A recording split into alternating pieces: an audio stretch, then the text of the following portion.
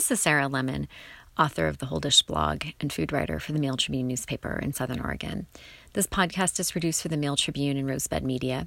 You can find it online at mailtribune.com/podcasts and on my blog, The Whole Dish, at blogs.esouthernoregon.com/rogue-valley-food. Leftover Easter ham was sort of the obvious inspiration for my most recent blog post under the headline, Deviled Ham Can Entertain Numerous Variations. Over the years, I've certainly had colleagues ask me, can't you give us something more to do with leftover ham? I don't want to eat deviled ham, no more ham croquettes. And while you're at it, something for those leftover deviled eggs as well. But I've always found it amusing, I suppose, that some of the most beloved Easter dishes are deviled something. So make of that what you will. But I did post a blog for deviled ham simply because it's delicious. It really is. And with some variations, you can actually keep it interesting as a sandwich filling pretty much all week if you're sort of set to eat that leftover ham sort of sandwich in and sandwich out. The recipe I posted was very straightforward. It was published by the Chicago Tribune about a year ago, and it was one that I modeled my deviled ham recipe for Easter after. I didn't make a large ham roast this year. I was off the hook for that because we decided to do a picnic instead, but I still wanted that deviled ham, and so I just bought an Applegate brand all-natural ham steak, and of course just very quickly dispatched it in my food processor. And from there, it's a really, really straightforward concept to simply mix it with the same condiments and seasonings you would deviled eggs. They're, pretty similar in their construction. Some mustard, mayonnaise, of course. You can use onion. I used snipped fresh chives in mine, a little dash of Worcestershire sauce. I actually used some prepared horseradish in mine. Paprika is great. A little hot sauce if you like that. I left it out just because my kids were going to be eating these and they're only 4 and 6. Palate's a little sensitive. Salt and black pepper, of course. And it goes really, really best on white sandwich bread. Although we rarely put our sandwich fillings on just plain old white bread in our house, deviled ham is really one of those things that calls for it. You're being indulgent. Why not just go for the white bread with the crust cut off, preferably, which I did. I didn't make my mayonnaise mixture too goopy, although I do love mayonnaise because these were traveling for a picnic. I didn't want it to sort of ooze out and to sort of shore up the integrity of this really, really soft bread. I actually spread one side with a thin layer of butter. I did add some little radish microgreens for a nice little bitter kind of crunchy contrast. But generally speaking, I like the ham mixture itself to sort of be a homogeneous, tender consistency. And I'm sort of that ilk with all of my sandwiches. You can vary this. Again, make it interesting all week. Use something instead of the mayonnaise. Sour cream, creme fraiche, or cream cheese were suggested. Mix up the mustards. Try a different kind of mustard, a spicy Creole mustard, a whole grain mustard. Use a different kind of onion, maybe scallions or red onions. Add a tablespoon of pickle relish, either sweet or dill, depending on what you like. Maybe a minced garlic clove. Squeeze a lemon juice or just a little splash of vinegar. And if you do like those crunchy things in your deviled ham, you could add some other kind of vegetable, perhaps instead of the onion. Maybe very, very finely diced celery might be common, or even some carrot. I might extend that to turnip because it is so crisp and crunchy.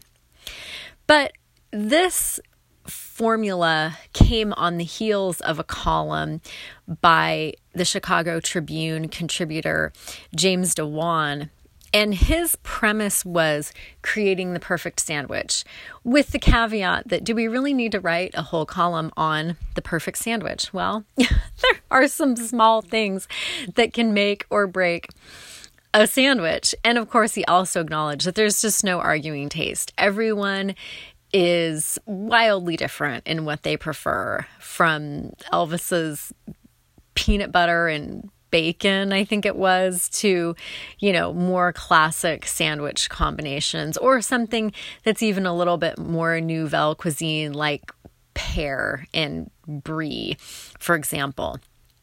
I am plain Jane when it comes to my sandwiches. Most of the time, the vast majority of the time, I'm happy with just the meat and the cheese and some mayonnaise. A fact that my husband, and he wasn't my husband at that point, could hardly believe when we were going to go on a car trip and he was picking me up.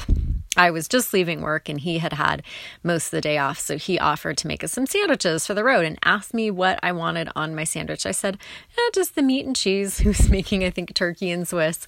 He told me, it's really no avocado, no lettuce, no sprouts, onion, tomato. Nope, none of that. I don't care for any of it. For me, it's just superfluous and gets in the way from my enjoyment of what I consider the main ingredients in a sandwich. Now, granted, a good veggie sandwich, if that is the point of the sandwich, is to just have vegetables as the filling, is certainly something I'll consider if done right. But I will have to say, I definitely would prefer grilled vegetables under most circumstances, and preferably the entire sandwich grilled with some melted cheese. I'm just not a avocado, sprouts, tomato, lettuce, tempeh, steak type person. If that's a choice on the menu for sandwiches, I'll be more likely to just choose soup and a salad, quite honestly. But regardless of what your tastes are, there are a few things to give a little bit more attention than maybe you have been giving in your sandwich construction that the Chicago Tribune's writer James DeWan suggested. Bread being one, condiments being another, layering being one of the considerations, and height finally being the last. And he wrote this all in pretty entertaining fashion. This came out about a year ago. This column came out in April 2018. And I had been holding on to the deviled ham recipe to post to my blog when it was appropriate. But there is some truth to some of this. It is food for thought, so to speak, because not everyone really gives these things their due. Bread, of course.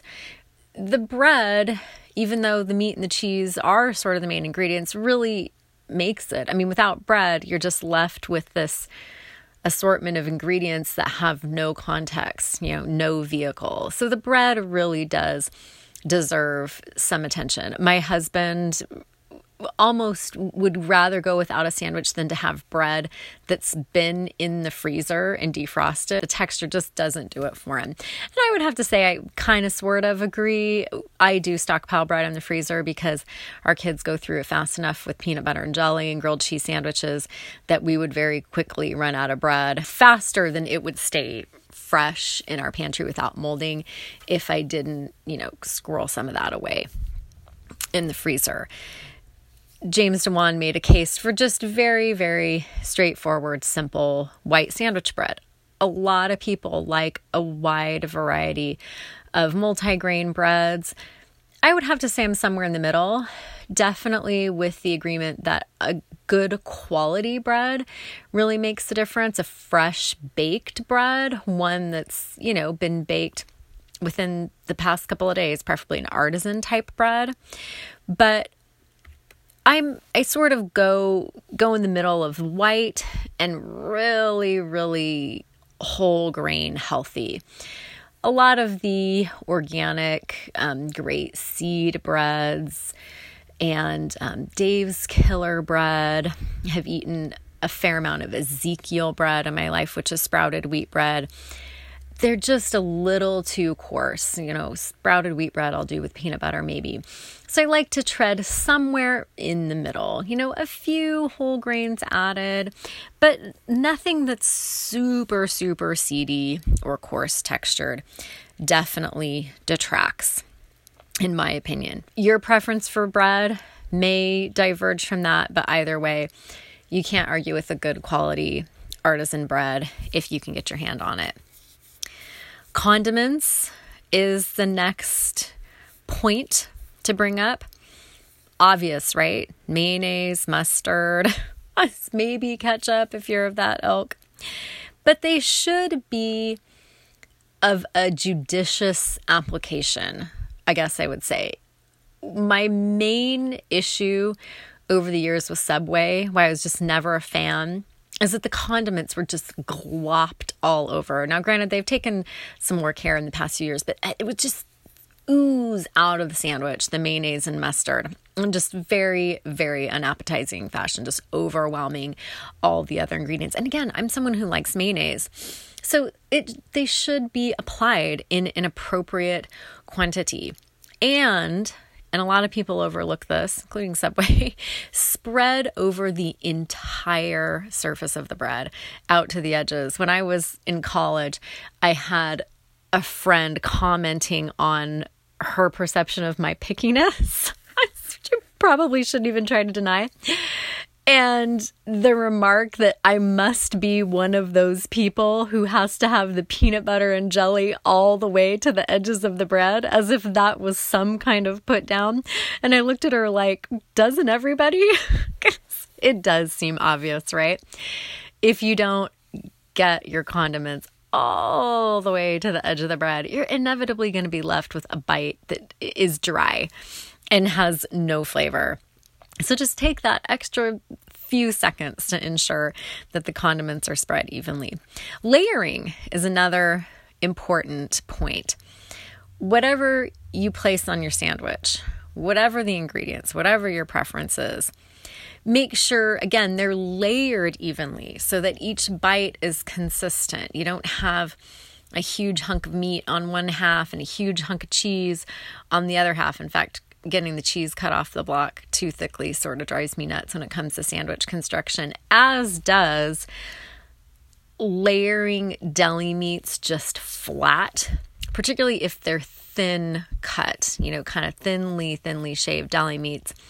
To just lay them flat on the sandwich does nothing for the texture at all. So I just roll them up, sort of crisscross them back and forth a little bit, for lack of a better explanation. You all know what I'm talking about when you do this. But it not only just improves the appearance, it just improves the mouthfeel and the texture so much. But you don't want it so high you can't fit it into your mouth. And this is probably one of the most important points I think that food professionals could make over the past few years, when this craze for mile-high sandwiches and burgers have become, sort of social media fodder, things people want to post to Instagram. I mean, how are you supposed to eat that, right? I've seen some of them skewered together, like literally with a steak knife. It looks good, it looks like an indulgence, but just totally, totally impractical as a sandwich. I mean, that's a knife and fork meal.